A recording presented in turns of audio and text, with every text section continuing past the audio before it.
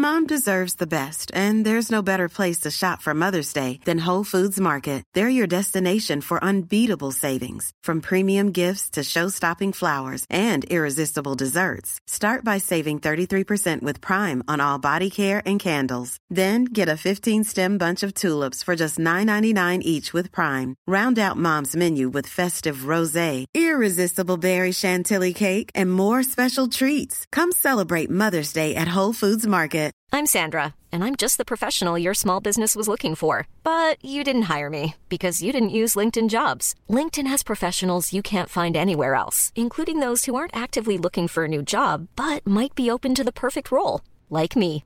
In a given month, over 70% of LinkedIn users don't visit other leading job sites. So if you're not looking on LinkedIn, you'll miss out on great candidates, like Sandra. Start hiring professionals like a professional. Post your free job on linkedin.com/people today.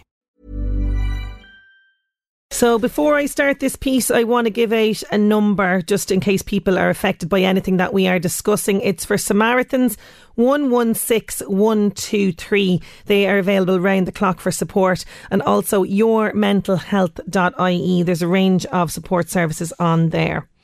My first guest knows all too well how damaging the stigma attached to having a mental health condition can be. He was diagnosed with bipolar disorder at 26 and was later found to also experience borderline personality disorder. He's experienced the highs and lows of his mental health difficulties, and he has depended on the help of others. Through this, he wishes to do the same for others who are suffering by sharing his story. And as this month is Green Ribbon Month, a month-long initiative taking place in Ireland to highlight the need to reduce stigma around mental health issues, it is only fitting that we hear Rick Rossiter's story. Rick is an ambassador for See Change, the organisation behind Green Ribbon Month, and he joins me on the line now. How are you doing, Rick? I'm doing good. Thank you for having me. Listen, thanks first of all for agreeing to speak to me today, because this cannot be easy, sharing your story on radio, and I really appreciate you taking the time to do this. But take me back to the start. When did you first realise that things were not right, that your thoughts were going to quite a dark place? Because I think you were quite young when this was happening.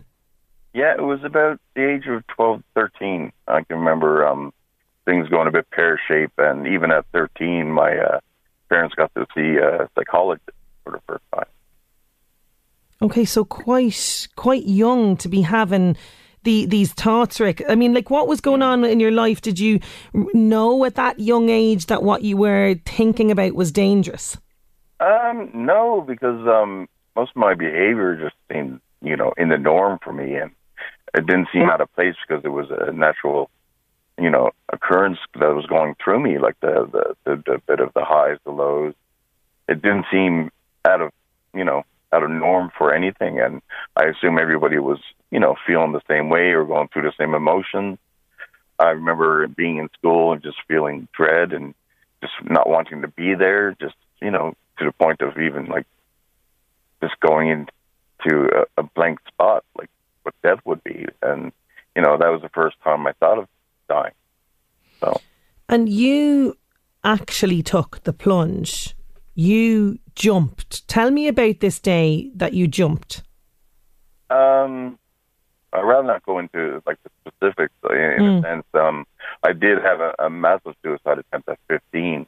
It left me with a broken back and legs, and it was hospitalized physically for 3 months to recover from it. It was a very drastic moment in my life, as you can be assured, but even at that point, the first time that anybody asked me why I did it was when I was back in school, probably 5 months after the event. Some student came up to me and asked me why. Apart from that, nobody else did. So. And you're from Canada originally. You moved to Ireland in '97, but at that time you were living in a very small town. People knew about it. As you mentioned, there's somebody approaching you. You experienced the stigma of this very early on then. Yeah. Well, obviously at the time I never knew the word stigma in a sense. Even at the time, like prejudice and discrimination wasn't really the call words that would use. Everybody was on edge with me. Nobody looked at me the same way. I felt like no matter what I did, the looks would just be there. And it just felt real daunting. And at 16, like I really couldn't be there. I left home. I went to the city on my own, and I just needed to be away from that environment. And I mean, it's such a big, drastic reaction, I suppose, in a lot of ways, leaving the situation, going out, feeling like you had to be on your own. Did you feel like you weren't being heard, that you weren't getting the help that you needed at that time? Oh, definitely, because, between the ages of 16 up to about 18, I had a few suicide attempts, which, ended up being in A&E. One of them left me in a 3-day coma.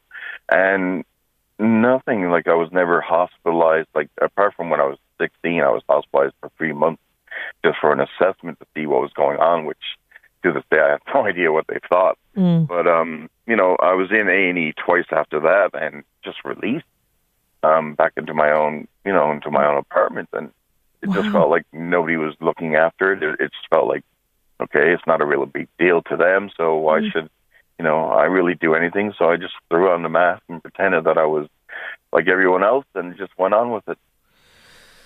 To be just shown back out and straight back into the society again, like this is a problem that was happening definitely in this country as well, I mean, like for so long we've covered up mental health issues, we've hidden people who experience mental health breakdowns away in hospitals. There's shame around it more than ever.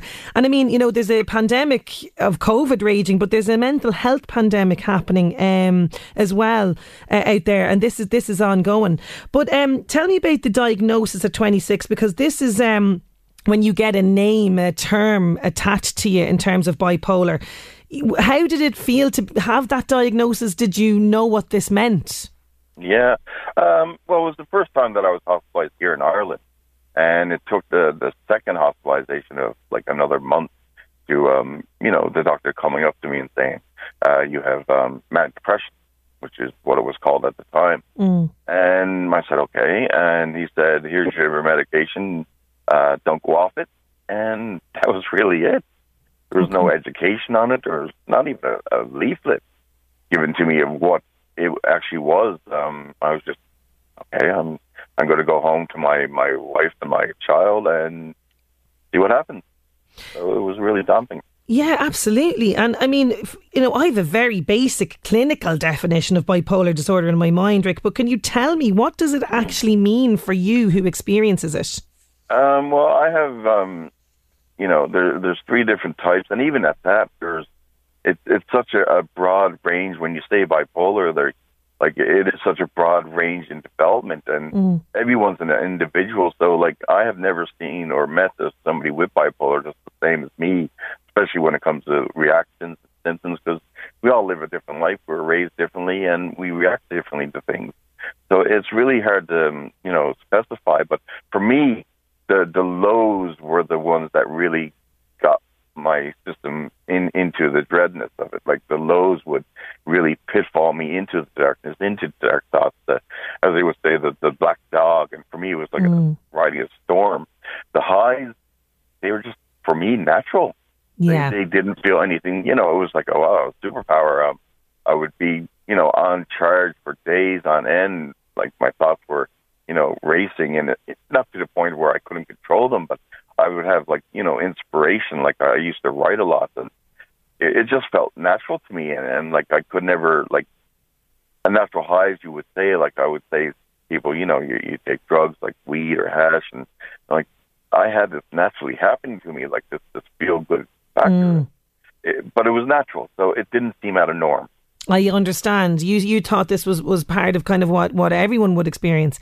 I remember as well seeing a report of an interview that Kerry Katona did on This Morning, this a couple of years back. She acted very erratically, and at the time people tore that woman to shreds, and it was later revealed then that she had bipolar and was going through a tough time.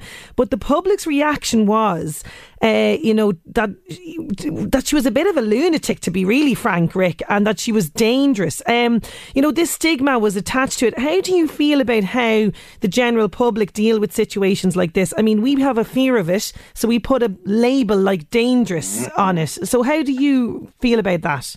Well, it's true what you said about Kerry Katona and like Sinead O'Connor. Any type of celebrity will have that, that extra mile of disparaging them. I mean, no matter what they do, but especially with mental health, it can be so damaging.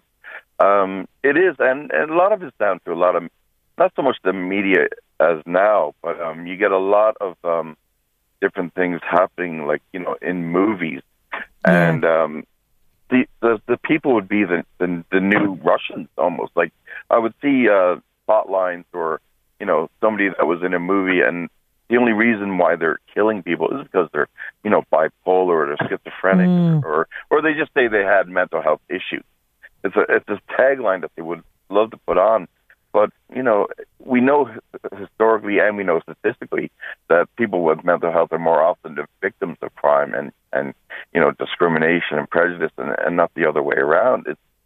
It can be hard because, I'd be watching a movie and, the only excuse that person has to be a criminal mastermind is they're bipolar. And I'm looking at my daughter, and she's looking at me, and she's going, what's going on here? Like, she's been in movie theaters watching something, and, she just walk away dumbfounded because that's not what she sees. And more often than not, it's not. It's just a boogeyman syndrome. Yes. It's go for something that is unknown. And the only time, like in news, if you hear about mental health, it's more often in a bad way. We hear in the States about somebody going on a gun rampage. All they say is they have mental health issues, and that's almost like okay, we'll go away from that then. It's like it's parcelled up, and that's explained that, and we've categorised it, absolutely. But for you, really the key for you to understanding what was going on in your own life is education, and this is something that we really need to take on board. And what I really admired for yourself is that you didn't just take what the doctor was saying to you as the final word. You've gone out there and you've explored and you've educated yourself. Indeed, I had to educate myself and basically take empowerment and ownership of what was going on in my life. I would have to really say to the doctors, I need this. I need, whether it was medication or therapy, and really fight for it at some point. And, more often than not, we're a silent voice because, due to the nature of the disorder, like, people feel like, they should be a bit lesser, or they're treated lesser. And it's almost as if it's treated as an intellectual disability and not just a mental disability when it comes to, like, just the emotions. Yeah. And, it can be very damaging for somebody who really wants help, who really wants to go out there and, even when they're going through bad times, and to hear, like, the way it's spoken about in society, that, I better not step forward and say I had this because people are just going to talk about me. And it is the worst part in somebody's life when they know they need help and they really want it, and to feel that, like, if I say it to my friends or my family, they're just going to shun me. Oh, absolutely. And we're hearing this time and time again. But, thankfully for you, you have spoken out about it here with me today and with people you love. How do you ensure that you lead a happy life, Rick? Because here you are today talking on the radio. That is not an easy thing to do for somebody in your situation. You have turned things around for yourself. How do you ensure that you are staying happy in yourself? Well, a great part of it is doing what I'm doing now, being with Sea Change, given this venue to allow my voice to be heard. At times it was very difficult at the beginning because I did not know how I would react or my family or friends would react. But I really got some really good feedback and positivity, and people saying, like, because of my story and because of other people's stories, they're opening up more. Whether it's the first time they say to their husband, I have this, or the way they treat and help their sons and their daughters, it is really good. And for me, humor has been one of the best things. How we get through this COVID and all this toilet paper means and everything. Humor has been a really good thing. Art therapy, just the conversation, being able to be open up to somebody and talk to somebody. And as Ireland is evolving with mental health, people are understanding more. The information is getting out there more. People are getting more acceptance. The conversation is not as scary as it used to be. Oh, absolutely. And before we never had another vocabulary how to talk about it, other than not say a word. But now, the younger people are getting to understand it more, and it's a generational change that will happen with the youth if we talk about them, to be open up about emotions, because we always treated our mind and body differently, and we should never have done that. Yeah, oh, absolutely. I totally agree. So, Rick, for people that are suffering at the moment, there's a lot of anxiety out there. A lot of people turning to substances maybe to help them get through life right now. What would you say to people who might be listening in who are not doing so well? Reach out. There's so many ways of doing it. Like you, as you stated in the beginning, the Samaritans are there. You got a Aware hotline. You got St. Pat's hotline. You got, Childline. Even the senior citizens have a helpline that they can talk to. Just open up and be there for yourself. And if you're somebody that is worried about somebody, talk about it. Even if it's like somebody who's going through a very bad moment and a lot of suicidal thoughts, talking about suicide is not going to create them to commit attempt suicide. It will open up the conversation, and go to your GP. That is one of the very first venues of a conversation to be able to get into another area of help. And these helplines are just signpost places. Yeah. And, you could go to like Sea Change, Headline, any number of these sites that you can just look on Google, and they will have these areas. And the government has many sites that are open up to mental health. And, they basically will give you a direction to go into, because we all have a mental health and react to it differently. Everybody has something different themselves, like, between schizophrenia, just, anxiety, depression. So there's always an area to go to, no matter what is going on in your life. Absolutely. Well, Rick, you refer to yourself as a survivor, but you're more than that. You're an incredibly strong, inspiring man who's shown great bravery speaking to me on the radio. I thank you for opening up and speaking so candidly with me, and I wish you every happiness going forward. Thank you so much for joining me on the show today. And thank you, and get a green ribbon on the go and go out and talk. Absolutely. Green Ribbon Month. It's happening right now. SeeChange.ie. 116123 Samaritans. Also visit yourmentalhealth.ie. Selling a little or a lot? Shopify helps you do your thing however you cha-ching. Shopify is the global commerce platform that helps you sell at every stage of your business. From the launch your online shop stage to the first real life store stage, all the way to the did we just hit a million orders stage. Shopify is there to help you grow. Shopify helps you turn browsers into buyers with the internet's best converting checkout. 36% better on average compared to other leading commerce platforms. Because businesses that grow, grow with Shopify. Get a $1 per month trial period at shopify.com/work. Shopify.com/work.